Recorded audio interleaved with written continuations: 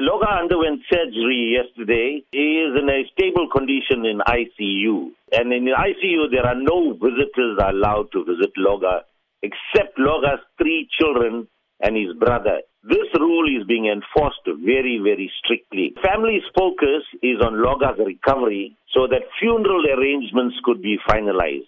And speaking of funeral arrangements, can you give us any details with regards to the funeral of Mrs. Gona Pillay? The family, they haven't told Loga about Gona's passing away as yet.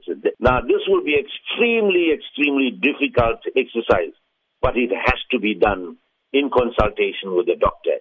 So, as yet, no funeral arrangements have been made because of the logistics. What can you tell us then about the 3 children? You mentioned that they're the only ones that can go and see their father in the ICU. We don't. The family doesn't want persons, or the doctors don't want people coming there and trying to question Loga about the incident, whereas he's now in a stage of recovery. And I think this is a precautionary measure. Okay, and Mrs. Gona Pillay leaves behind a very sad fraternity of colleagues and lives that she has touched. I know you're a close friend of her.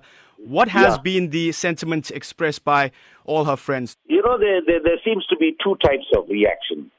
One, people are still reeling from shock. People have been shocked into disbelief. Many have been numbed into silence. There seems to be a sense of hopelessness. And the other reaction is one of anger and frustration at the unwarranted loss of lives, not only of Gona and other people in our community. They have now become prisoners in their own homes. No amount of security, at what great expense, can ensure these people's safety. People are now asking, why?